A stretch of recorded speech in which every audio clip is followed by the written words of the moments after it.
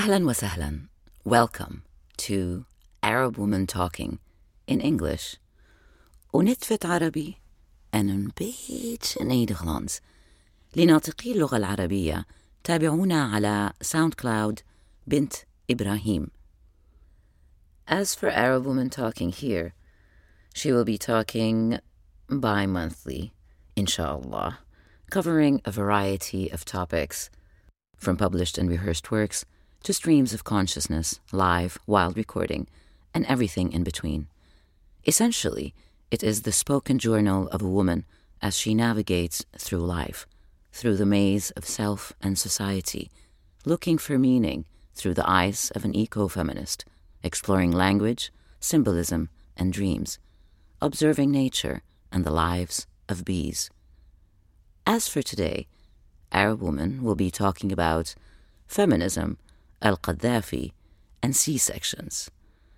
Without further ado, I turn it over to you, Arab Woman. تفضلي.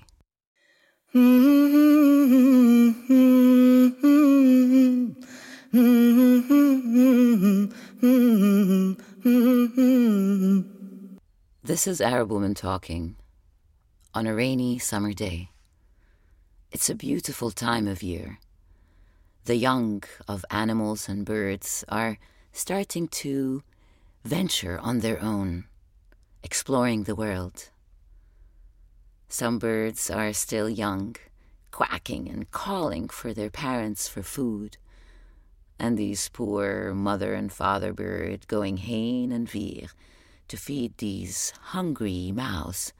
They don't have to be told how to do it. It is instinct. They don't have to read books about it. They don't have to take courses. They don't have to fall in all kinds of dilemmas of what best to do.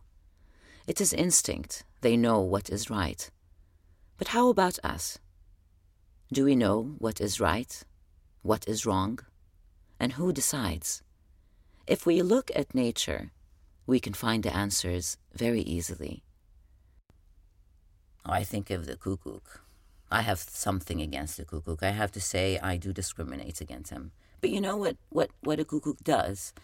She, or I'm not sure, the she, I guess the mother, stops her egg in the nest of someone else, lets them feed it, take care of it. This cuckoo, kills the other ones, eats everything. Sometimes it's bigger than the main parent.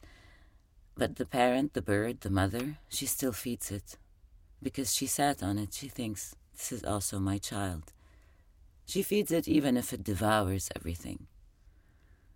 We do that too, in our society, feeding what might not be good for us as a humanity.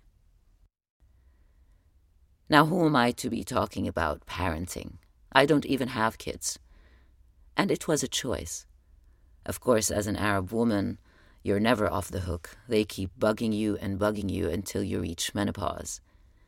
Even in Western countries, in a taxi in Las Vegas, of all places, a 15-minute ride, the taxi driver, a woman from the Philippines who's been living in the U.S. for several years, struggling to raise her children as a single mom, encourages me to have children. يا لسخرية القدر. According to some people, a woman is not a woman until she has children. I don't ascribe to that theory. Women should have the right to choose. But if they do decide to have children, then they should do it right. Look, you don't sign up for a PhD for 4 years and after a semester think, okay, that was good. You give it over to someone else and you go get a full-time job doing something else and forget about it until it graduates. In the coming half hour or so, I'm going to be exploring a few concepts using the excerpts from al-Qaddafi's Green Book. Now, al-Qaddafi, for those of you who do not know him, is, or was, the leader of Libya.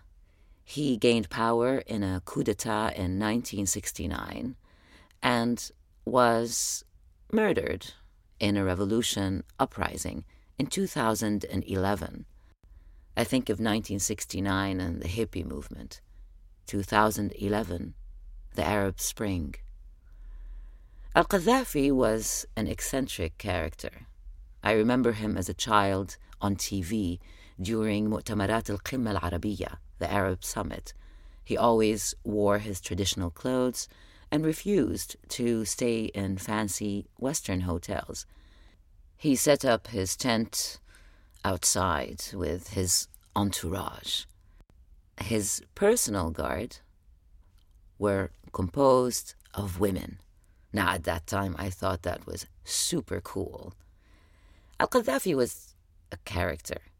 He really spoke up his mind. I admired him for that. I did not know about his dark side, things like closing churches and kicking foreigners and Jews out of the country.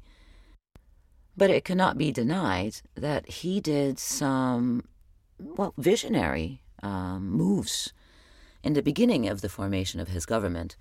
One of those was the establishment of the Revolutionary Women's Formation that was to combat restrictions on women. This led to the introduction of a law in 1970 to affirm equality of the sexes and insist on wage parity. Later, another law was instituted that criminalized the marriage of females under the age of 16 and ensured that a woman's consent is a necessary prerequisite for marriage. Now, maybe people in the Western world would think, that's normal. But in the Arab world, that's quite ahead of its time. There are some countries until this day that allow the marriage of little girls. Now, Al-Qaddafi compiled his political ideology in what he called the Third International Theory, summarizing it in 3 volumes, published between 75 and 79. These were collectively known as the Green Book, Al-Kitab al-Akhdar. One chapter in specific talks about women. This is how it begins. It is an undisputed fact that both man and woman are human beings. It follows, as a self-evident fact, that woman and man are equal as human beings. Discrimination against woman by man is a flagrant act of oppression without justification. Now, I would say that's a very good beginning. Later on, he follows, and I will read this and then read what's in between, just so that you know where we're heading. The question is not whether women should or should not work, for this is a ridiculous materialistic presentation of the case. Work should be provided by the society to all able members who need work, men and women, on the condition that individuals work in their own fields and not be coerced into carrying out unsuitable work. Now, Al-Qaddafi and I probably disagree on the role of women. He does place women who don't want to have children as abnormal, which I do not agree with. But there's quite a lot that I agree with this man, which to my amazement, a few years ago I mocked the man in a play, quoting a line that he says, "Women menstruate and men do not menstruate." And I thought, yeah, great, thanks a lot. That's definitely enlightening. But then when I actually read the whole chapter, I thought, no, it's not so crazy what he says. Women are females and men are males. According to gynecologists, women menstruate every month or so, while men, being male, do not menstruate or suffer during the monthly period. A woman, being a female, is naturally subject to monthly bleeding. When a woman does not menstruate, she is pregnant. If she is pregnant, she becomes, due to pregnancy, less active for about a year, which means that all her natural activities are seriously reduced until she delivers her baby. When she delivers her baby or has a miscarriage, she suffers puerperium, a condition attendant on delivery or miscarriage. As man does not get pregnant, he is not liable to the conditions which women, being female, suffer. Afterwards, a woman may breastfeed the baby she bore. Breastfeeding continues for about 2 years. Breastfeeding means that a woman is so inseparable from her baby that her activity is seriously reduced. She becomes directly responsible for another person whom she assists in his or her biological functions. Without this assistance, that person would die. The man, on the other hand, neither conceives nor breastfeeds. End of gynecological statement. Al-Qaddafi is often criticized for reducing the gender or differences between man and woman to physiological differences. However, physiological differences cannot be denied. It is a fact that women menstruate and men do not. It is also a fact that some women, when they menstruate, have severe pain that inhibits their activity or their ability to do work. There are actually some countries in the world that have taken this into consideration. I read something yesterday and I cannot find the resource. Always write down the resources to find them again. That in the Soviet Union, there was laws for menstruation since 1920 or so. I'm not sure about how it is right now. But currently, it seems that there are some countries that do take that into consideration, including Japan, South Korea, Taiwan, Indonesia, China, Zambia, and there are some companies also around the world that actually do offer women days off during their periods without stigma attached. Interestingly enough, this is actually a matter of debate in the feminist circles. Again, I don't understand that. Of course, it could be abused as a law, or maybe they're embarrassed of having to talk about menstruation, or they're in denial of this menstruation.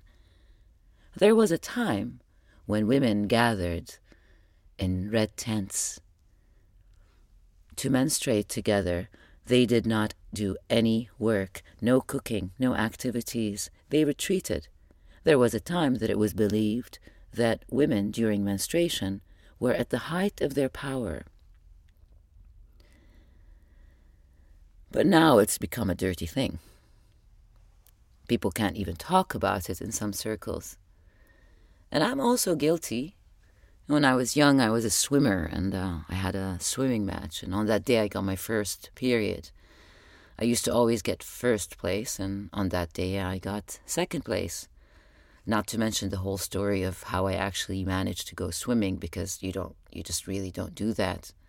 So I associated menstruation with weakness at the time, thus associating my femininity with weakness.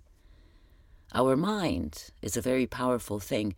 Due to that, I was actually having trouble getting my period for several years.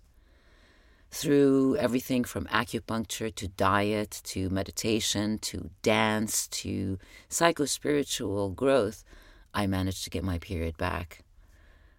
A few years ago in the Netherlands, I went to see a gynecologist, and she was giving me the options about contraceptions. One of them was a Lolab, the spiraal.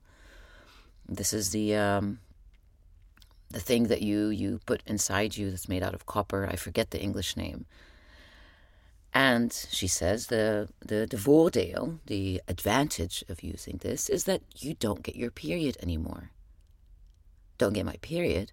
What do you mean? I've worked so hard on getting my period. I love my period. I want to get my period.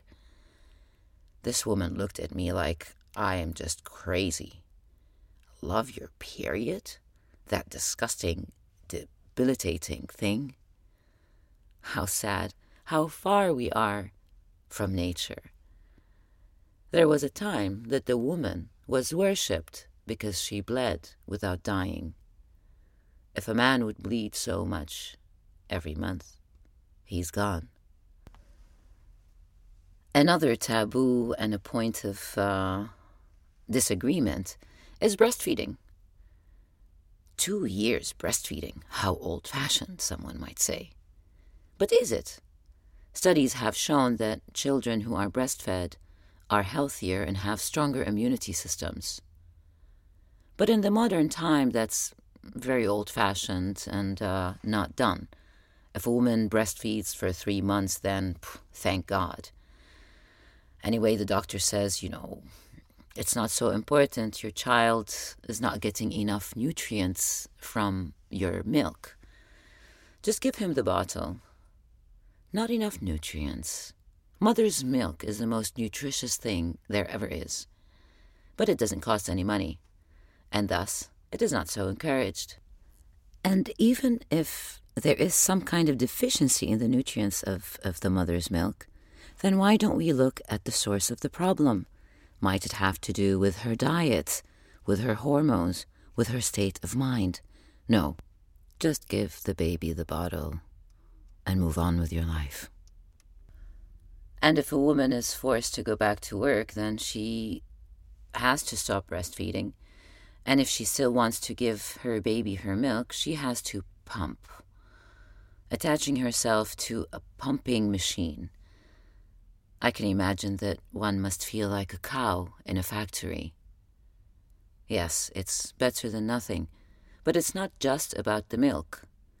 Feeding, nursing a child is about holding the child. The child can feel the heartbeat of the mother, drink the milk from the mother goddess, the giver of life. The bond that grows to a child and mother is like nothing else, and it is only strengthened through breastfeeding. Some countries have even criminalized breastfeeding in public. If I am not mistaken, is Italy one of them? Do let me know in the comments. A woman does not need to flaunt her breast to feed her child. Not at all. It is a sacred and private experience. But she should be able to do it when it is needed.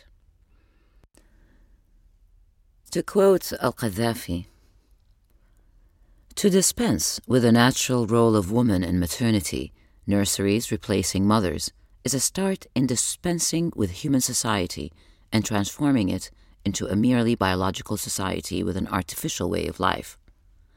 To separate children from their mothers and to cram them into nurseries is a process by which they are transformed into something very close to chicks. For nurseries are similar to poultry farms into which chicks are crammed after they are hatched. Even poultry, like the rest of the members of the animal kingdom, need motherhood as a natural phase. Therefore, breeding them on farms similar to nurseries is against their natural growth. Even their meat is artificial than natural. Meat from mechanized poultry farms is not as tasty or nourishing."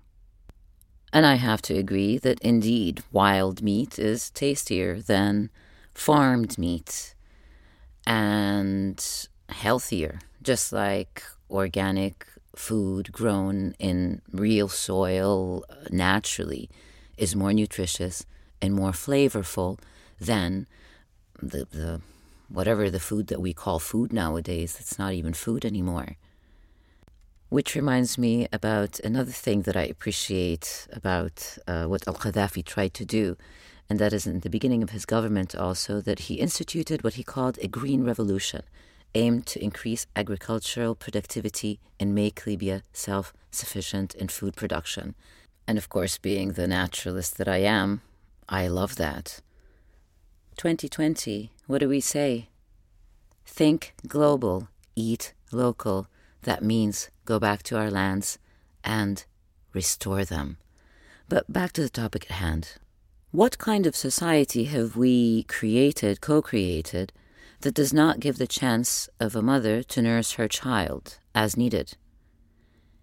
The most civilized and advanced country in that regard is Sweden. For maternity leave, they give,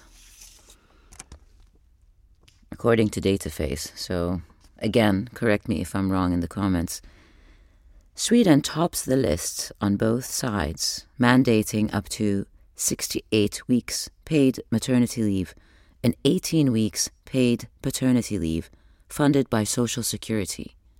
Wow, that's amazing. It's just amazing. Of course, you could argue they are a Western, wealthy country, and people don't have too many children. It's true, it would have been much more difficult to implement such a law in As-Sa'id, in Egypt, for example, where people are still having quite a few kids. So there is, of course, a role for social responsibility and raising awareness about limiting the number of children. Nonetheless, it is quite impressive. Other countries with reasonable and pretty high maternity leave days are Estonia, Croatia, Bulgaria, United Kingdom, Australia, Ireland. Norway starts getting less, Slovakia, Czech Republic, Poland, then Hungary starts getting less, then from Italy and onwards is less and less and less until we reach the least, the United States of America, being the only developed country with no federal paid paternal leave policy, but mandates 12 weeks unpaid leave for each parent. Unpaid leave. Unpaid leave. 12 weeks of unpaid leave after carrying a child in your womb for 9 months.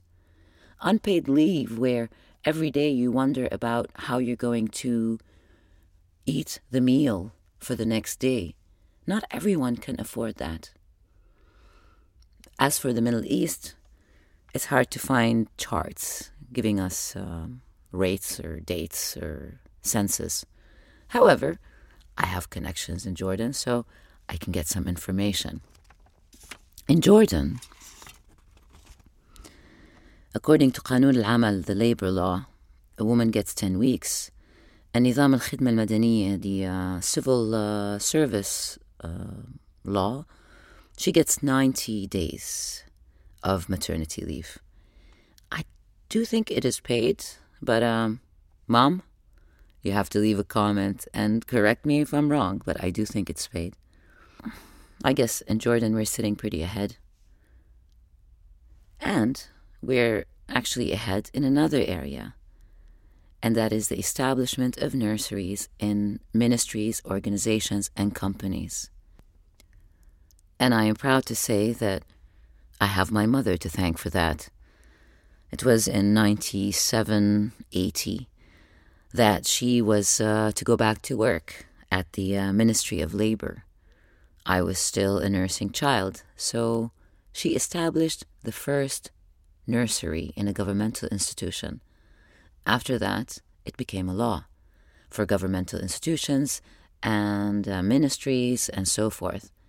In the private sector, also, companies with more than 30 employees, including men and women, are required to have a nursery so that a woman can go back to work and still nurse her child. Nursing, nursery. In Arabic, a nursery is hadana. Hadana min al-hudn. Hadana, hudn. Where is my best friend? Here we are. Hadan. Hadana. ضم إلى صدره. عانق.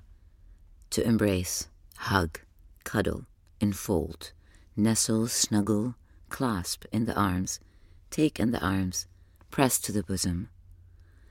Hadana, rabba, to nurse, dry nurse, nurture, raise, rear, bring up, breed, foster, cradle.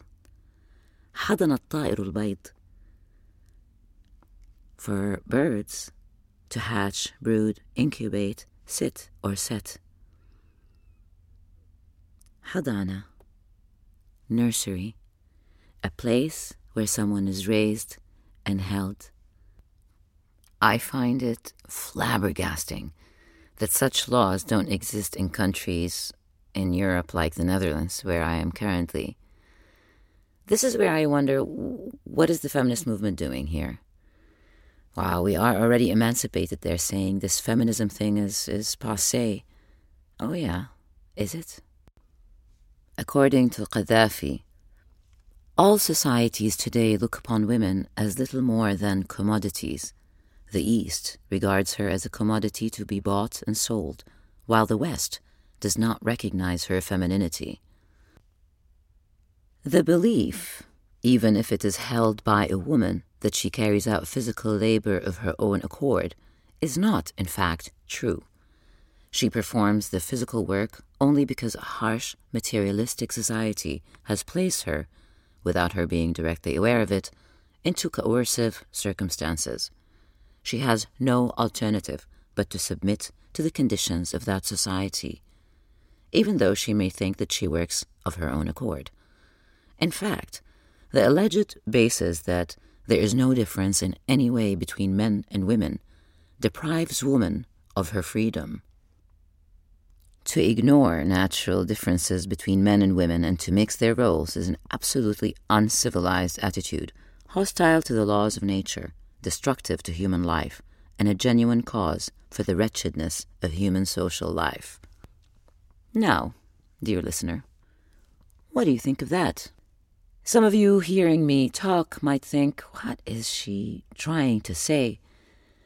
Look, I come from a place where I have seen women take leading roles, top roles, in government and companies. I have seen them being single or married, with kids or without kids. I know that it is possible. But I also know that our society has made women reject their femininity. They are made to be like men, so as to be able to step up the ladder. And I think that it is time that we, as women, step up the ladder as women, celebrating our femininity. We don't have to flaunt it. It just is. That means that our rules, our laws, our institutions need to support us as women, just like it supports men as men, because both of us together are needed. Recognizing and affirming that men and women both have the feminine and the masculine inside of them, and our society of the future has to give space for that. The oppression and disempowerment of women is not limited to maternity leave and having to adapt in the workforce. It goes deeper than that. It goes to the actual act of childbirth and pregnancy, an act that has become viewed as a pain, a suffering, a disease. How unfortunate. As I said before, I have made a choice not to have children, but I would have loved to experience pregnancy, but above all, childbirth. It must be one of the most empowering experiences, or potentially empowering experiences. But I decided not to do it because I don't want to deal with the consequences of raising a child. But childbirth, the most natural thing that a woman can do, where in the old times women used to do it at home with a midwife, and they could even do it alone if need be. This has been considered backwards and retarded. Both my mother and my father were born by a midwife at home. By the time I was born in a hospital. Everyone I know was born in a hospital, and slowly midwives disappeared. In some countries in Europe, US, Asia, Africa, midwifery is coming back with the mantle of science and medicine, with the knowledge about sanitation, about sound practices, and the ancient wisdom of midwifery. I watched a video one time about childbirth in a water birth. Oh my goodness, this woman sat in a bathtub, and behind her was her partner, and he was caressing her as she was moving, breathing. She looked like she was orgasming. Beautiful. It is possible. Not only is it possible, it could be taught. In the old times, things like what we now call belly dance, the traditional sacred dance of the goddess. that's also teaching a woman how to breathe, how to move her body, how to move the muscles of her stomach to aid in the process of childbirth, to empower her, to make her stand strong on her feet. In the old times, people understood a woman would lean against a tree to let Mother Earth help her with gravity to bring forth a child. Whoever came up with the idea of putting a woman on her back on a cold table with her bena spread out to give birth? You don't go to the bathroom like that. Who does it serve? It is completely idiotic and counterproductive. It's only good for the doctor or the gynecologist so they can look easily inside. And we let it. Women don't even know that they have other options. And sometimes they don't. Apparently, in some countries, if a gynecologist decides that a C-section needs to happen, a woman does not have the right to say no. She could be criminalized and forced to do a C-section. I believe again that there was such a case in Brazil. C-sections are growing at an alarming rate all around the world. Of course, there are medical emergencies. Sometimes a C-section just has to happen, but this is a last resort, not a first resort. Women are encouraged to get C-sections. It's easier, they say. You can schedule the time, you can come to the hospital with your dignity, you pack your bag, you choose the date. The doctor doesn't have to be woken up in the middle of the night. And your vagina stays intact, and your husband would appreciate that. We have made a natural, beautiful, empowering process into a surgical project, disempowering women, induced births, cutting out the belly to extract the fetus. The baby is breech, they say, even when it's several weeks before the due date. Why can't we accept or trust that the fetus will turn when the time is right, when the soul of this being is ready to be born? We do not give it the time. We have lost trust in the intelligence of the body, lost trust in the intelligence and power of our own bodies. I was turned in the womb, and I came out perfectly healthy. Maybe now it's old-fashioned, but back then, a gynecologist or a midwife prided themselves on being able to turn the child inside the woman. But it's too much trouble, too much work, too much risk. But the risks of C-sections are actually pretty high. More risk of infection. It makes it harder for the woman to conceive afterwards. The milk lactation is more difficult. The healing takes more time. The pain of the mother is bigger. All kinds of things, not to mention the medications she sometimes needs to take, which sometimes could even stop her from being able to breastfeed. And that kind of vicious cycle that we create. And again, I am not faulting or shaming women who have chosen or who are forced or who found that this is the best way. It's just not needed in the extent that we are doing it. It's become a status symbol. It's as if, regular childbirth is for illiterate and backwards women in villages and... What? How have we departed so much from nature? How can we, now in moving forward, where we are reminded of our vulnerability as human beings, where we're seeing that our bodies are not immune or strong enough to combat diseases, viruses, a society with growing numbers of autism, depression, suicides, feeling of abandonment, of being unloved. It goes back all the way back to the first experience that we have with the parents, the mother and the father, or the mother and the mother, the father and the father, whatever constellation, the parents, the caregivers. It all goes back to that, and it goes back even further to how we are brought into the world. Think about it. This whole symbolic journey of being in the womb, going through a tunnel, thinking that you're gonna die, and then coming out, rebirth, being born into this world. Being born and arriving into the hudun of the parent and feeling muhtadan, cradled, feeling loved, feeling like there's nothing wrong with you. You have everything you need. We have everything we need. We are born perfect and complete.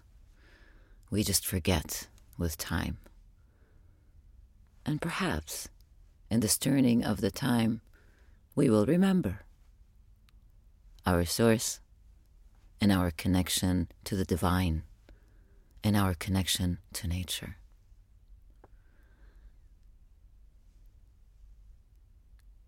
With this, I close for the day.